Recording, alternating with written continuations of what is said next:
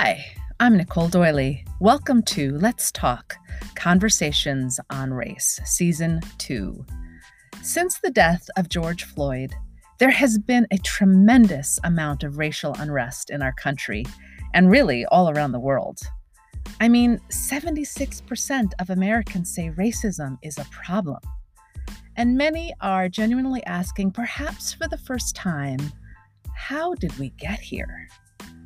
The mayor of New Orleans, Mitch Landrieu, said, centuries-old wounds are still raw because they never healed right in the first place. Well, I believe part of the healing will come through conversation. As we talk and listen, individuals will change, families will change, churches, businesses, politics, and culture will change. It all starts by dragging things into the light. Racial injustice has been a thorn in America's flesh for a long time. It's time for it to be removed so that we could all move forward.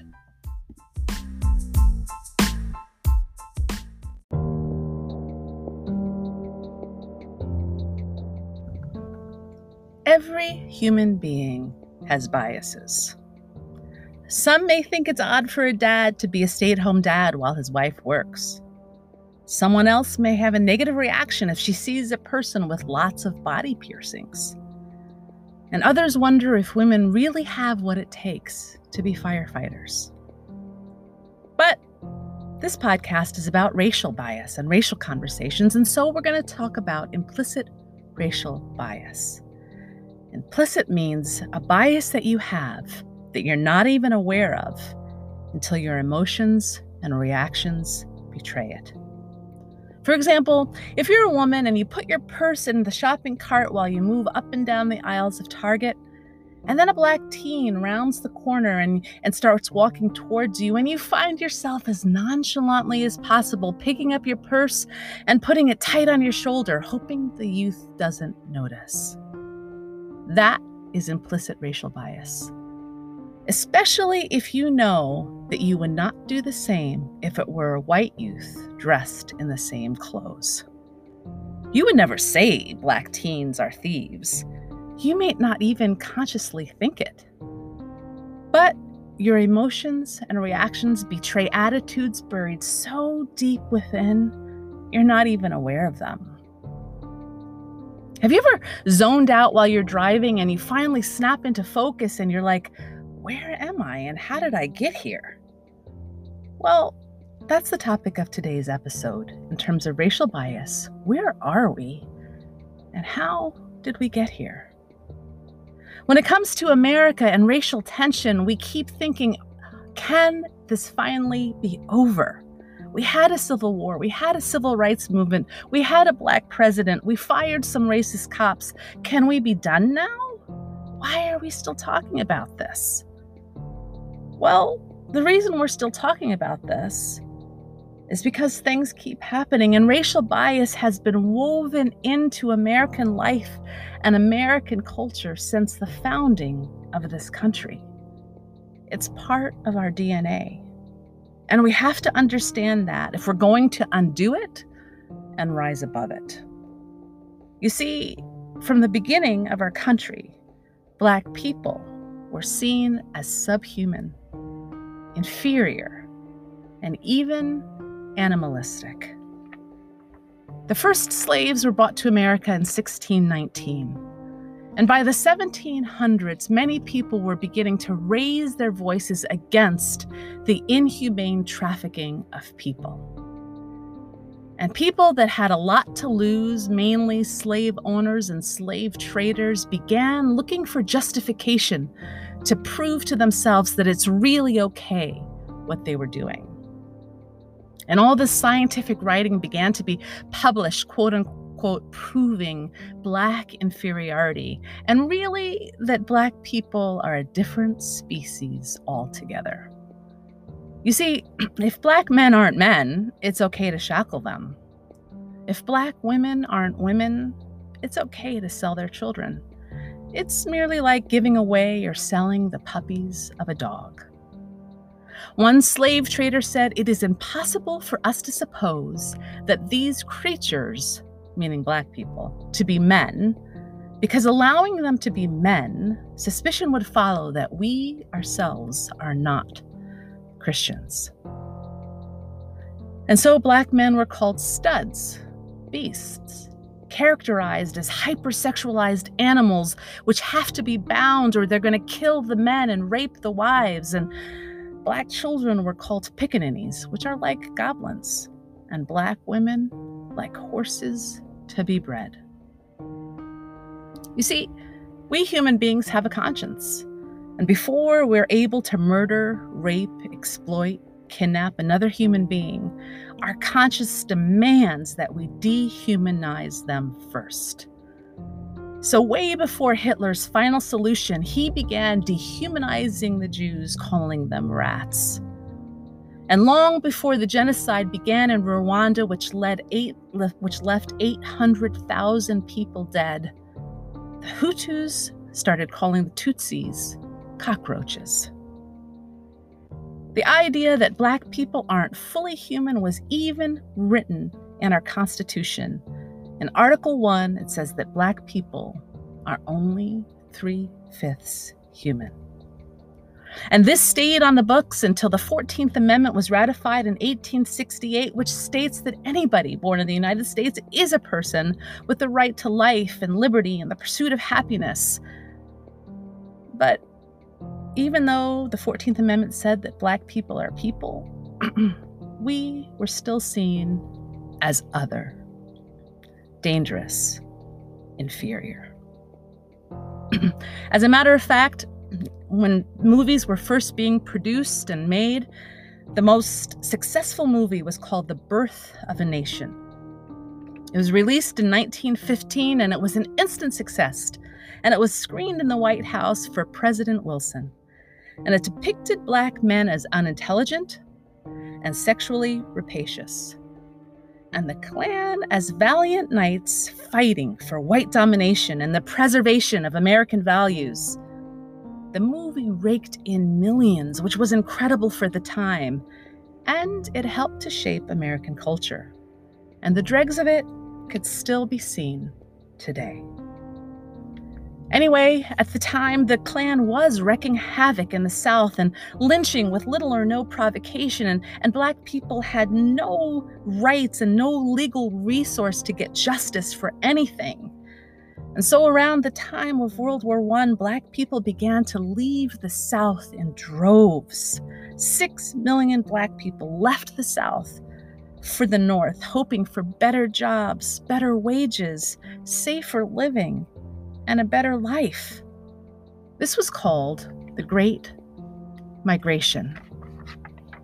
And life was somewhat better, especially during the World Wars, because there were wartime jobs.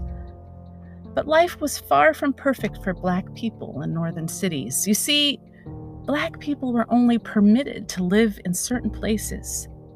Northern whites had also swallowed the pill that made them believe that black people are other and dangerous and inferior. And they panicked and erected residential boundaries, and they created restrictive covenants penning black people in to black-only districts. And these districts offered only cramped tenement housing. Some of these apartments did not even have windows. One writer said they were like slave shacks stacked on top of each other. And not only that, but black renters were routinely charged 50% more than white renters were charged for white apartment buildings. And the federal government was complicit in this. The federal government also did not want the races to mix, and they wanted to keep black people out of white neighborhoods. So FHA loans were offered to builders at lower interest rates on one condition and one condition alone: that no home in a particular subdivision could be sold to African Americans, and no purchaser could resell to an African American. Purchaser had to sign an agreement. So the new suburban subdivisions of the 30s and 40s and 50s and 60s were built for white families and white families alone. One sociologist said these covenants robbed a group of Americans, meaning Black Americans, of the opportunity to purchase an affordable home and build generational wealth. The kind of wealth that could be used to send your kids to college or help them purchase a home or leave an inheritance for their grandchildren. And so in this country, we had Black people shackled for 250 years and then kept as far away from white people for another 100 years during legal segregation. And segregation basically communicated, we don't want you. We don't want you near us. We don't want you near our children. We don't want to work with you or live with you or eat at a restaurant with you or sit on a bus anywhere near you. And finally, with the Civil Rights Act of 1964, legal segregation ended. During this time, not only were Blacks forced to live in high-cost housing, but they were paid a fraction of the wages that white people were paid. Before 1964, Black people, many of them were only allowed to have unskilled jobs with no possibility of promotion. And there were tricky ways of making sure that happened. For example, in Chicago, around the time of the Depression, when the government was giving money to different cities to start construction projects to begin to give men jobs, the only way to get a long-term construction job was if you had a union card. And these were sought-after jobs because they provided a year's worth of secure income, as most construction projects lasted for at least a year. But Black people were banned from unions. And so Black men had to show up at job sites every morning and ask for scraps. These were the most unskilled, the most dangerous, and the worst-paying jobs. And so Black people were paid next to nothing and then paid 50% more for slum housing. Part of our foundation as a country is incredible. The balance of power, checks and balances, freedom of religion, freedom of the press, and freedom of speech, and all the freedoms.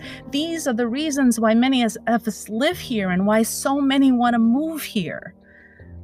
But part of our foundation is rotten. It is built on white supremacy and the dehumanization of Black people. For hundreds of years, Black people were seen as other, and that just doesn't go away. So here's the problem. Many of my listeners don't want to be racist. They don't want to be prejudiced. You don't want to be prejudiced, but you look at the crime rate in Black neighborhoods and you scratch your head and you wonder why. And you look at the incarceration numbers and you look at the fatherless babies and you really wonder, why is this?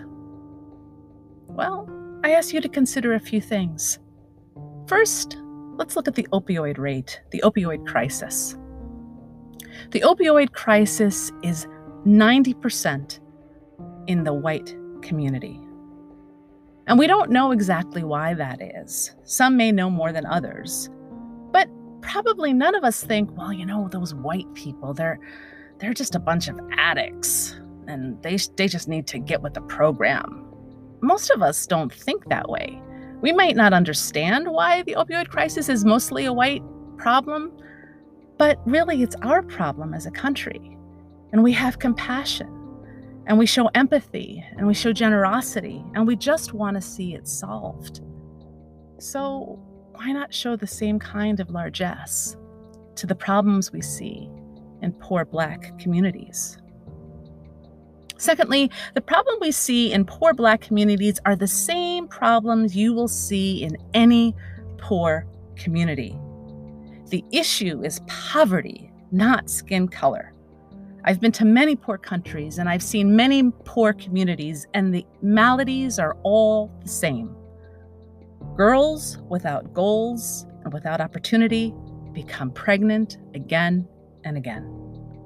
And boys without goals or opportunity get into trouble. Drugs, theft, gangs, violence.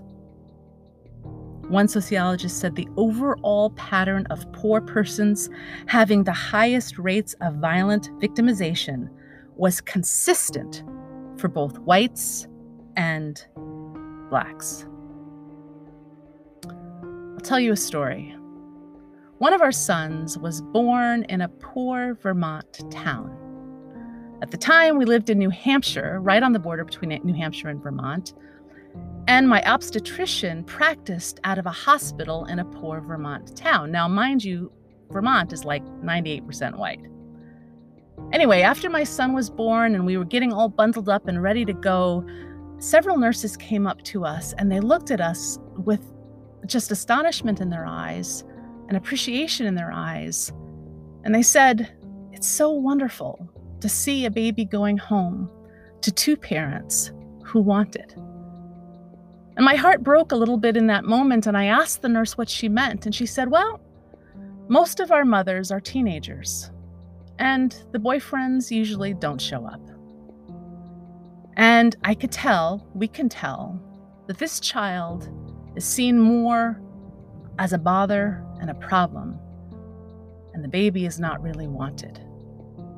And we know that within a few years, the chances are high that this child will end up in foster care. And I thought to myself, how ironic that we are perhaps the first, or maybe just one of a few, Black families that have ever darkened the door of this hospital, and our family is the one that's solid and whole, and we desperately want this child. The problem is poverty, not skin color. We have to recognize that we are fed via Hollywood and the media in general a more sophisticated version of Birth of a Nation. In Hollywood, we see movie after movie of Black drug dealers and Black crime and Black gangsters. But you know what? Both Black and white people use and sell drugs at the same rate. So where are the movies about white people and drugs? Hollywood and the media would also like us to believe that most Black people are poor. Well, in reality, most of us are not poor. About 20% of Black people are poor, and there are more poor white people in America than poor Black people in America. Our tax dollars support more whites on welfare than Blacks on welfare. But movies about poor whites in the Rust Belt states or the Deep South just don't sell. And about crime, well, I did a Google search on gangsta movies and I had lost count trying to count them all that were about Black gangs. But the truth is, some of the largest gangs in this country are white gangs.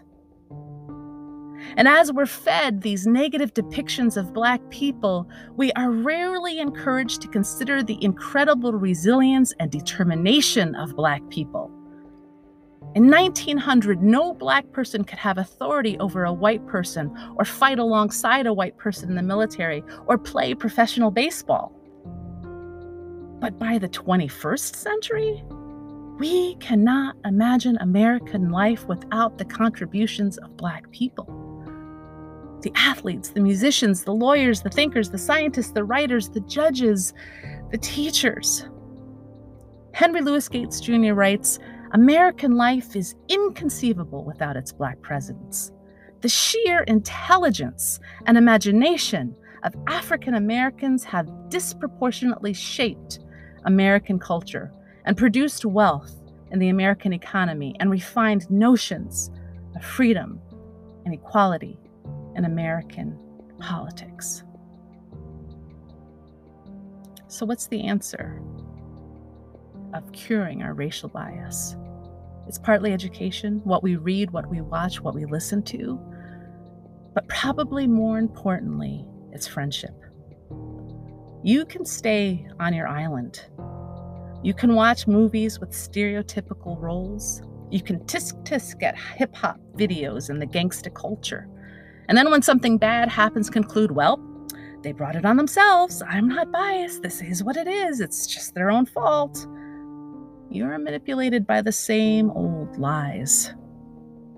Or you could go out to lunch or coffee with a Black colleague and begin to get out of your ghettoized thinking. And you'll discover that you're both nervous about paying for college for your kids. And you're wondering which college they'll even get accepted to. And you may hear your Black colleague say that he has a son at an HBCU. And then you'll say, well, what's an HBCU? And you'll see all the sameness between you. And you'll be intrigued by some of the differences. And slowly, these biases that you didn't even know you had will begin to disappear. And you know what the best thing is?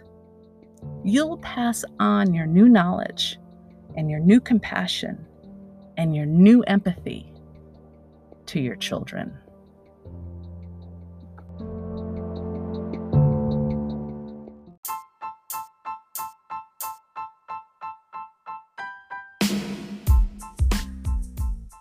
Hi, this is Nicole Doyle. Join us next time for Let's Talk, Conversations on Race. And in the meantime, visit NicoleDoyle.com.